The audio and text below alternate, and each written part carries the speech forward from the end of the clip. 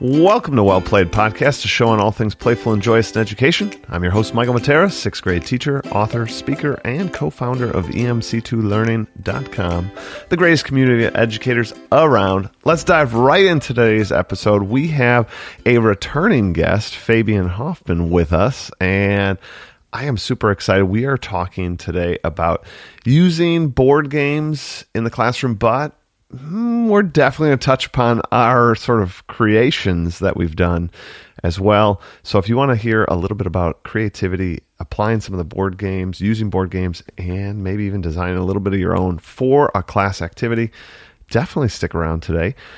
For those that don't know Fabian, I'm going to ask him right now to sort of introduce himself.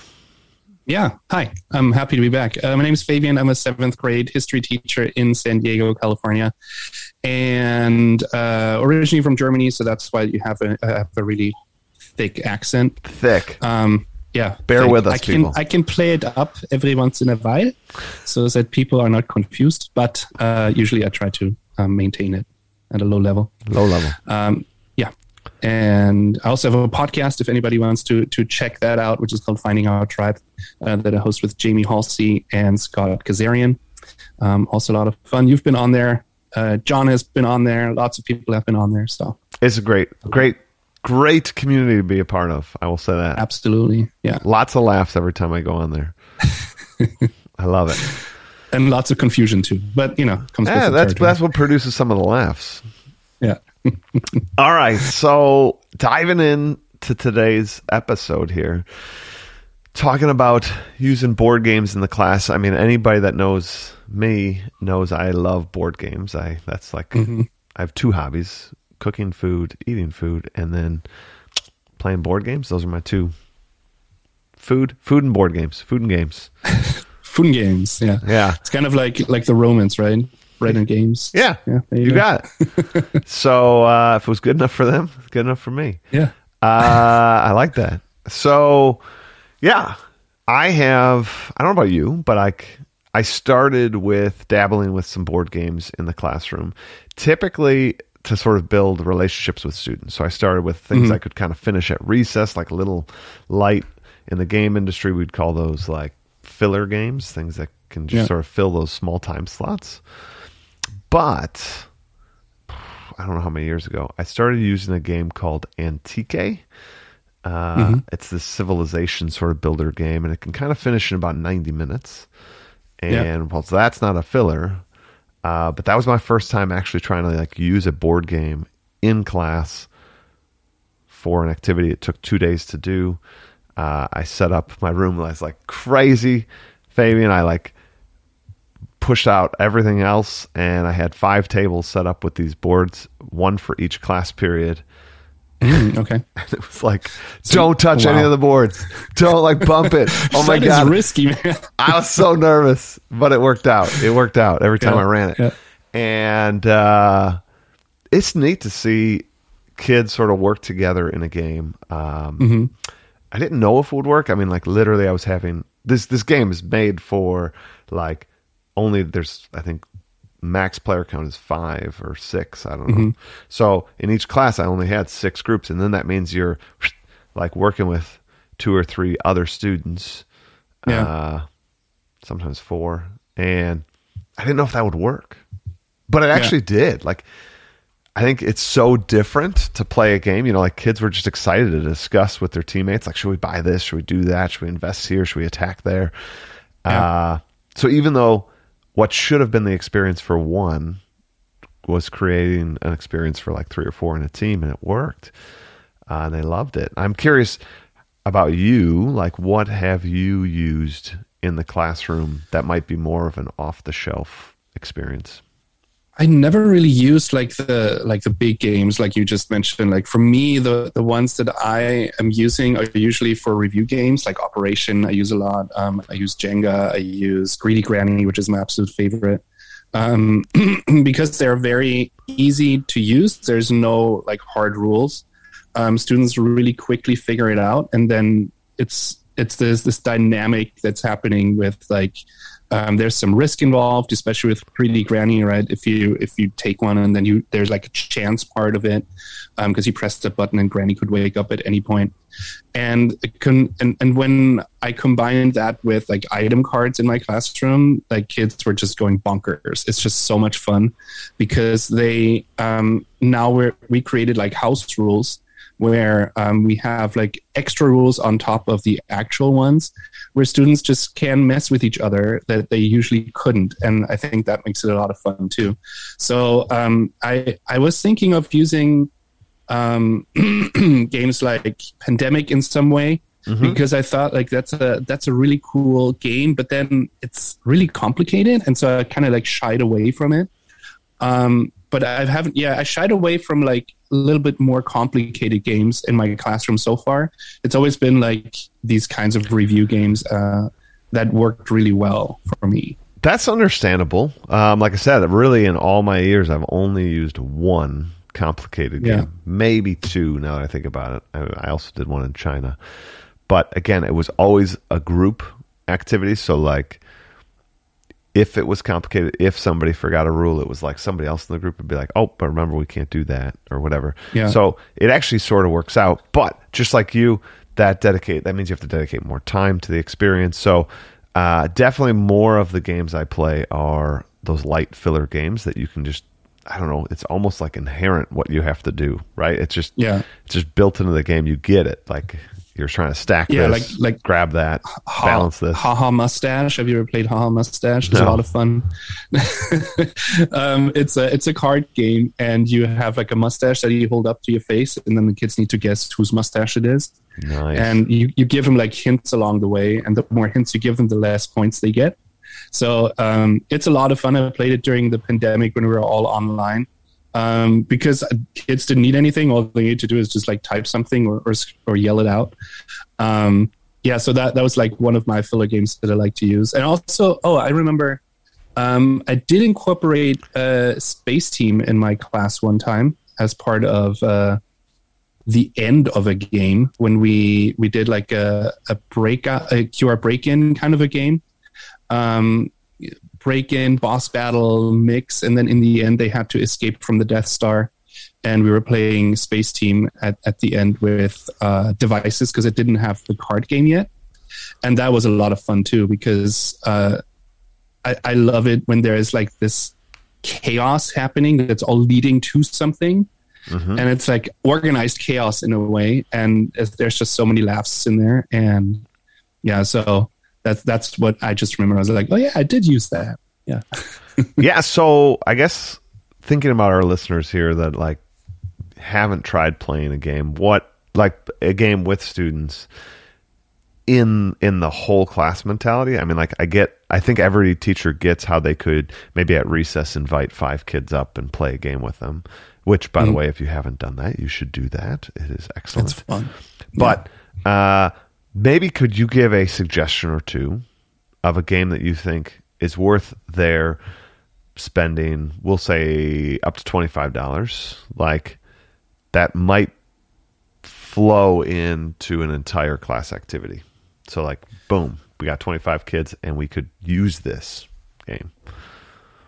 I mean, just the classics, right? Like if we use Jenga, most of us have Jenga at home. I think that is a great tool to use in class when you combine it with like students need to look for items, and you number the Jenga pieces. I think that was an idea by John Meehan. You number the Jenga pieces, and students need to look for those whatever that number stands for. For example, like if it's like theming, I did a unit on the Holocaust, and we were reading The Devil's Arithmetic.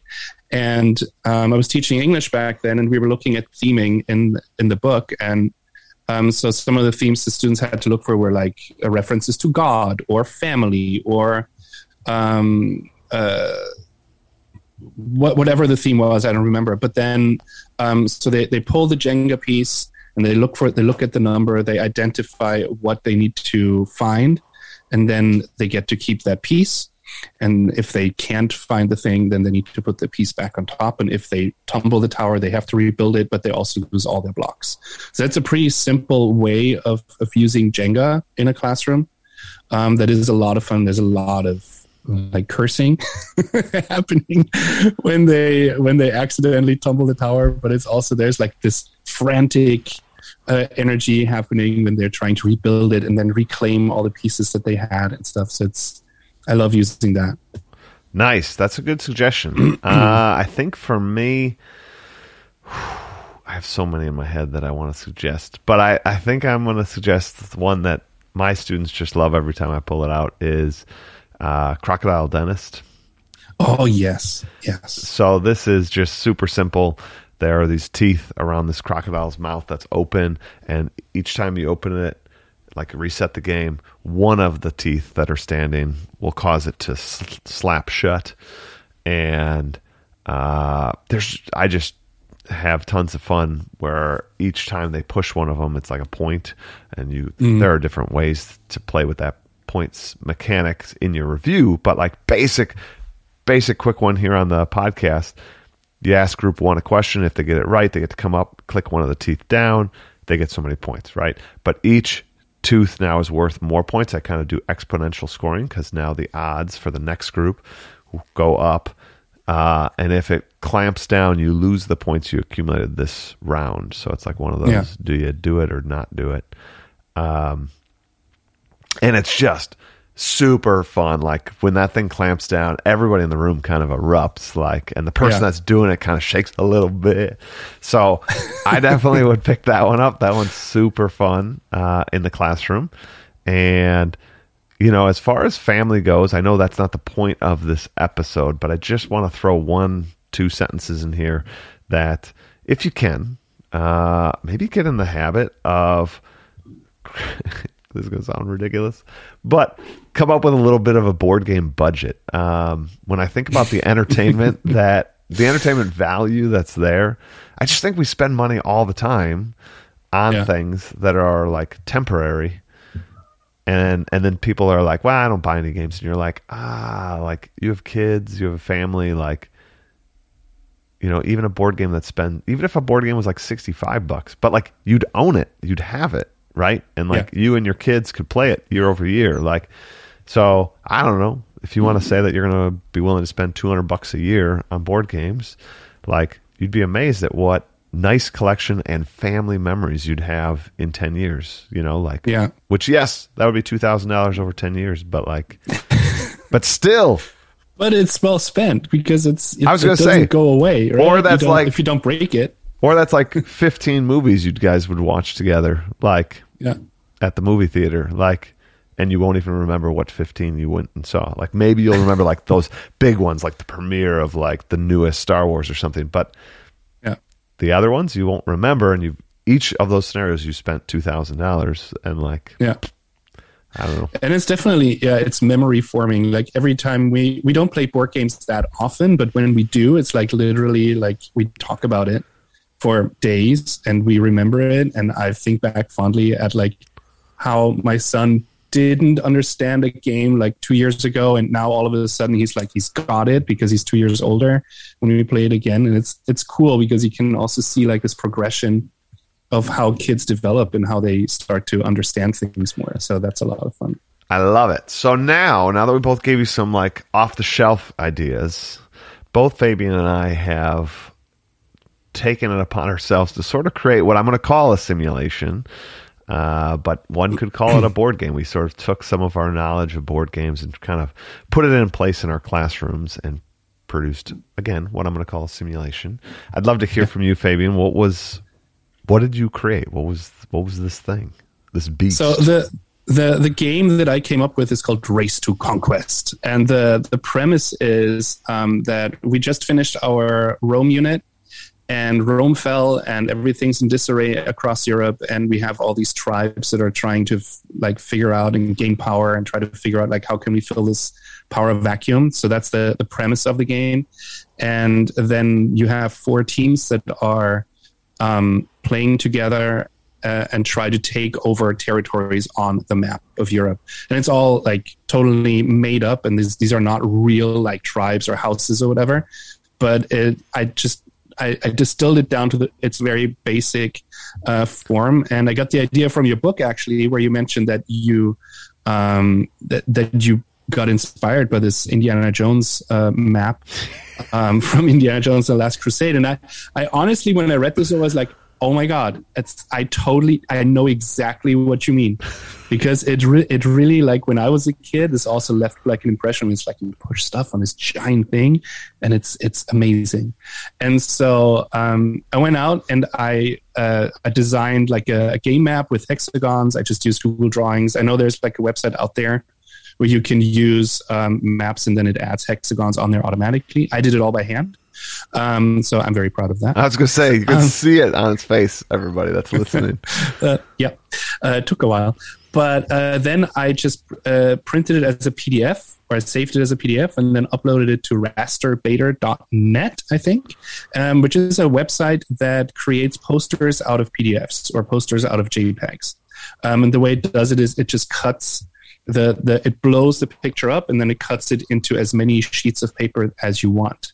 So that was really helpful, and that was really cool because I was able to create this giant map for the floor, and then I just had to tape it together, cut it a little bit so the pieces fit together, and then I placed it in the middle of our room. And it was definitely an experience for the students because they walked in, they were like, what is happening right now? Because there's this giant I love surprises on students. And I think I have them in period 2, and then period 3 we have like a flex class where it's like design and art. And so when the students came back, word had spread already, and they were like, what are we playing a board game today? What is happening? So I love creating those kinds of rumors as well. And so the only problem I ran into before I even start like talking about mechanics, the problem that I ran into, I have 35 kids in my classroom in almost all of my classes. And so splitting them up into 4 teams was not very doable, because then I would have like 7-8 people in one group, or even 9. And so that just was not possible. So what I did was I split it up into 2 phases. So I have the map phase, and I call it the Blue-Kit phase, because we used Blue-Kit to practice vocabulary. So I had students who were busy on the map. That was half the class. And then I had students who were busy playing Blue-Kit, practicing vocabulary. And then after about 20 minutes, I switched them around. And then the kids that were on Blue-Kit got to be on the map. And then the others had to play Blue-Kit and could earn some more points for the end. So it kind of like alleviated this whole thing. What do kids do when it's not their turn? Down to, well, there's only 4 kids in a team, or even less, so 3 to 4 kids in a team, and everybody has something to do. And I also made it so that when there was a team that got like more than 90%, if each of them got more than 90%, they were able to choose whichever color they wanted as their team on the giant map. So there was like a reason why they had to like get better and better and better at their vocabulary that they learned. So that was like the big general idea. And then the mechanics are pretty simple and pretty boring, really, if you play it for too long. Because all it is really, I used poker chips, and I had like blue colored poker chips, blue, red, yellow, and whatever. And so each team got a color, and they had, I think, 20 poker chips. And every time they wanted to take over a territory, they had to put of a different color, so of a different team, they had to place their poker chip on that hexagon, and then they rolled a die. I used 12-sided die, and whoever has the highest number wins, and then either they defend it and the other team has to retreat, or the team gets to leave their token there, and then they own that spot. And to add a little bit to that, I also said that I also gave them 4 black chips, which were our resource chips. And I said, and I don't know if that even makes sense. I just figured, hey, that would be cool. If a team gets 4 territories, so they took over 4 territories that were occupied before, the other team has to give them a resource token. And those count for like 5 points instead of 1 point. So you have like a little bit of like an incentive why to attack like one specific color. And then the thing about it is it gets boring, right? Because it's all it is like you roll a die, you try to take this over, the other team rolls a die and then defend it, and it's just this back and forth and back and forth. But what was fun about it was that they started to form alliances, and I didn't even tell them anything about that. Oh yeah, which was fascinating. Kids are going to do that for sure. Yeah, which was fascinating because that's essentially what happened in the Middle Ages, right? Because the houses started to marry into each other, and then they had some kind of a connection, and therefore they were stronger together. And so that's exactly what they did, just on accident, and it was a logical thing for them to do, which is great when we start to talk about the Middle Ages and we talk about these different houses eventually that were ruling Europe at that point. So there's a lot happening that accidentally happened that I was very proud of. I love it. So you have a lot going on in that game. I like how you structured the 2 parts. So anybody trying to think of how to manage that many kids, you did a good job of kind of offloading some, but that there was a meaningful connection between that offload and then the on-ramp towards the game. Yeah. I like that a lot. And you and I have similar stories here. My game that I did was also kind of the beginning of the Dark Ages, the fall of Rome. It's such an interesting period. Like all of the like major powerhouses in Europe are gone, and you just have these like tiny little tribes vying for power. I did mine a little differently. So everyone is playing the whole time. Mm-hmm. I usually play it over 2 days. But like you, I have a huge map, and that was my first hurdle in this game design / classroom design. Like, if I have one giant map, what do I do when third period walks in? Like, I can't have another map for third period. There's too many things going on. I can't necessarily like reset the board every class. Because mine ended up being a little complicated. There were different types of units you could get, and you could move them around, and like so. I decided, which worked well, it was just going to be a continuing story. Like when third period walks in, if you're the red player, you sit down by the red team and you pick up where they left off. In a history class, at least, it almost added some realism. Like, right? It's almost like passing the torch from one generation to the next. Like, you now have to like pick up where we left off. And kids were allowed to like leave notes to the next class, like, this is what we're trying to do. We're almost like saved up for this thing. And it was so cool to see. Awesome. And it was so cool to do 2 days of it, because then that original class came back in and was like, oh my gosh, look at all the stuff we have. Or, oh my gosh, what happened? What happened? Like, we were so in the lead. Now we're like terrible. And, so that was one challenge, like overcome, but like definitely want you all to think that's a design style you could do. Like, just allow it to be, it doesn't have to be reset, because really the learning takes place throughout the simulation. It's not like the learning only happened at the beginning of the simulation. It's throughout. So like, who cares that somebody's starting on turn 7 or whatever? They're still going to go through all the same motions. The other thing that I wanted, if you're playing a whole class game, is not a lot of downtime, right? If we think of classic Monopoly, like, I'm doing nothing on your turn. We're just like watching you roll the die, watching you move your little car 4 spaces, watching you pay that price, and then it's the next guy, and I'm just watching the next guy. And if I have 25 students, you don't want 20 of them watching one group do their turn. Yeah. And I don't know why more board games don't do this. I don't even remember the name of the board game. It was actually a terrible board game. But it had this one mechanic that I thought was genius and more people should do. the game came with like 25 little sand timers.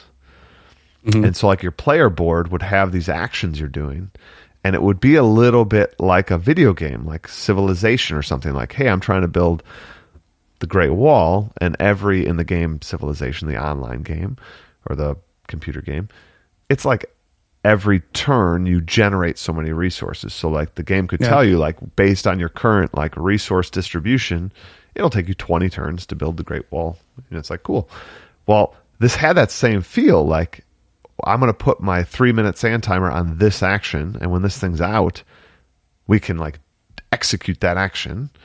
They could upgrade their timers to get a 2-minute timer or a 1-minute timer. So like increasing technology and like the speed and efficiency of certain tasks. And then there's just the efficiency of like real-time strategy. Like sometimes your timer would go out, but you didn't execute the action because you weren't paying attention. You were like talking to your like buddies about like, oh, should we do this next? Should we do this? And like your 3-minute timer's been done for 2 minutes. Like, but kids really, I loved that it was real time. Like there was no, you're taking a turn. It was, I'm using them, our team's using I gave everybody two timers to start with, and they could upgrade and get like more workers, which would be more timers. But resource wise, it was pretty basic. There was like food, gold, and it might have just been like building materials. Like I don't even think I separated out like stone and wood. It was just generic building materials. And then they could spend it on various things like building castles, armies. They had some like internal buildings. Then I was like, the first year I ran it, they were just generic buildings on the board. And then I thought like, I have those Legos. So then on my like rule book, I made like certain combinations to sort of symbolize like you built like a huge church, and they would have to follow like each of these things only took like 4 or 5 Lego blocks to put together. But they was kind of cool. Like you'd see them like have to snap together like this thing and lay down that like we built a church here, we built a castle there, we built like a farm there. And the board just sort of slowly gets populated, and that is cool. They love it. So those are the things I guess I would want to suggest to people, like seeing and anticipating a problem you have in your classroom. Like, I'm going to have multiple periods. Like, I can't let everyone sit there and do nothing. So Fabian had it be half and half. I had it be everybody, but it was that real-time nature. There are solutions that you can overcome and then still get to provide these kind of experiences in your classroom. And I definitely suggest people think about them. They're really fun to run. And as Fabian said, this thing by no means is polished. Like if I like, there are some rough edges. There are some things that don't make sense. But like, that's only because I run it once a year. But I guess the exciting point, right, is both of our games still serve the purpose. Like kids still enjoy them for that 1 or 2 days and still do the learning. Could I sell this to every Target across America? No, because like it's got those rough edges. But yay us as teachers that we can do these things. We can put these experiences in play, and if we wanted, we can polish them up and maybe use them more often than once a year. Whew.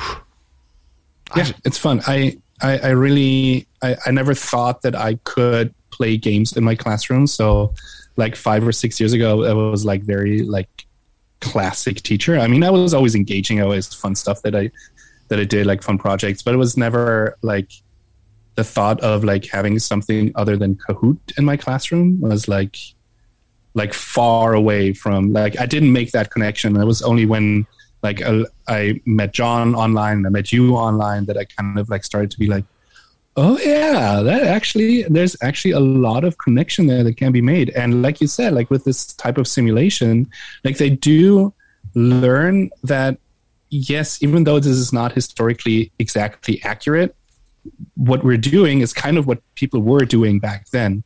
Just like we're doing it in a game and they did it in real life. But if you look at a map, like this stuff happened. Like they built churches, they formed alliances, they switched alliances throughout the game. Like that's what happened in mine when when I had these two teams switch, one team, so one of them were kind of like all three other teams formed an alliance against them. And then that team that was on its own grabbed another team because they were so convincing. And then it was 2 against 2.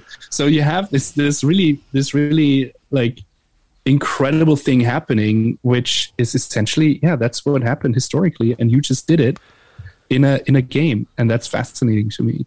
Yeah, I think that getting more opportunities to give kids simulation experiences like that are fantastic. And most of the time, I think it works out that they get what I'm going to call kind of the empathetic lesson, like, because you're putting them in the shoes of somebody else. It's pretty powerful, and I definitely think we all should think a little bit more of how we can add these experiences where it's not just reading and then writing about it, reading and then taking tests about it. Like, can we get them more involved in the experience, right? I guess a science class is a good example of that. If we think of labs like simulations, right? Like, kids in science classrooms across America aren't inventing the next thing. They are literally doing labs people have done before, right? Yeah. So they are simulating a little bit what it's like to be a scientist. I mean, that is what a lab is. Like, you are simulating, like, there's a control, there's a variable. I'm documenting both. But like, we've dissected a frog before. They're not going to discover something new in the frog. Yeah. Unless it's a really interesting frog mutation. But that's right. So, I don't know, but like, we all know that value of that in the science class, but then it seems like when we come to other classes, like you said, we just kind of get on that treadmill of like project test, reading, project test, reading, project test, reading, project test, reading. And then they're like, when they finished my world history class? And you're like, but they didn't experience. And I love the experience. Yeah. Well, Fabian, we are like plumb out of time. Like, wow. We're over our time. I talk a lot. I get that a lot from Scott. But, nice. Blame it on your co-host. Yeah. Oh gosh, he's not here to defend himself. I don't know. No, that's the perfect time to do it. Oh God. Oh, I feel bad for him. Well, everyone. No, it's okay. Well, first, Fabian, thank you so much for coming back on. I absolutely love connecting with you each and every time. And, sorry. I thought that my audio just cut out. I love being here. This is always so fun to talk to you. I feel like every time I talk to you, I take something with me and I learn something. And so I want to thank you for having me on. No problem. And everyone else, thank you so much for being part of the Well Played community. As always, would love to hear from you if you want to use the hashtag WellPlayedPodcast and tag me in it at Mr. Matera. I hope you have a good week and play on.